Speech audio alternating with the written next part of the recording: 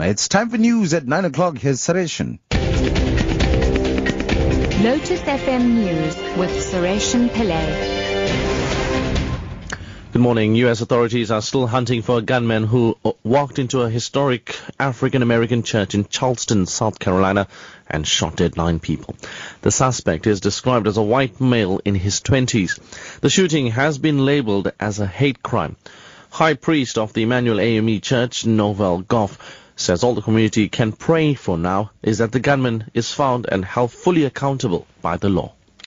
We want the entire community to pray for safety for our people, and that we would hope that this person who has committed this heinous crime, which is a hate crime, be brought to justice. So we stand in solidarity, but we also solicit your prayers for the family members who have lost loved ones here tonight.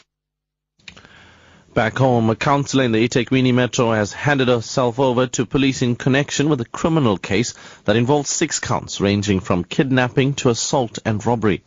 Saroj Govender is an ANC proportional representative councillor for Ward 49 at Phoenix, north of Durban. She appeared briefly at the Verulam Magistrates Court to be charged. Police spokesperson Tulani Zwane says Govender received no special treatment. We treat every case equally and we treat everyone equally as well. We're not able to say whether she will be able to continue with her job as a councillor. I'm not aware of any reaction from the community side as well.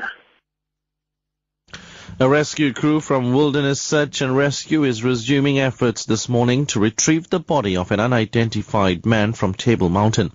Search and Rescue spokesperson Johan Murray says a hiker spotted the body yesterday afternoon on one of the footpaths and had to hike down to alert authorities. The man recently fell to his death and the matter has been handed over to police for investigation. Murray says a complex rescue operation will take place this morning. Technical rescuers will go up with a cable car. The cable car will be stopped in a position overlooking the position of the body. The rescuers will then abseil from the cable car to the body. The body will then be packed and placed in a stretcher, whereafter, if the SkyMed rescue helicopter is available, will fly in and lift out the body. The Department of Justice in KwaZulu-Natal will be leading a march in the Durban Central Business District tomorrow, aimed at raising awareness around child maintenance. Department's Provincial Manager Advocate Ryan Mudley says parent defaulters are having a drastic impact on youth upliftment, especially in the education sector. Mudley explains the ramifications of fathers failing to pay maintenance. We've chosen the 19th of June because it is also Father's Day on the 21st of June. Significantly, we wanted to raise and spread the message that fathers must become more responsible and pay their maintenance to avoid economic abuse and poverty that children encounter in our province. We are marching from the beginning of what was called West Street, from King Dingazulu Road to the City Hall tomorrow. And finally, a UN report says the number of people displaced by war, conflict or persecution reached a record high of nearly 60 million people around the world in 2014. The document by the UN Refugee Agency, UNHCR, says the number of people forced to flee their homes rose by 8.3 million from the previous year. The continuing conflict in Syria is seen as a major factor behind the record numbers.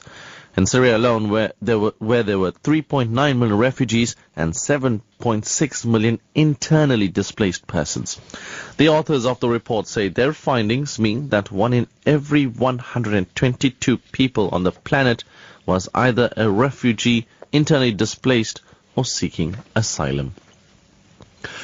Top story at 9 o'clock. U.S. authorities are still hunting for a gunman who walked into a historic African-American church in Charleston, South Carolina, and shot dead 9 people. I'm Sureshan Pillay.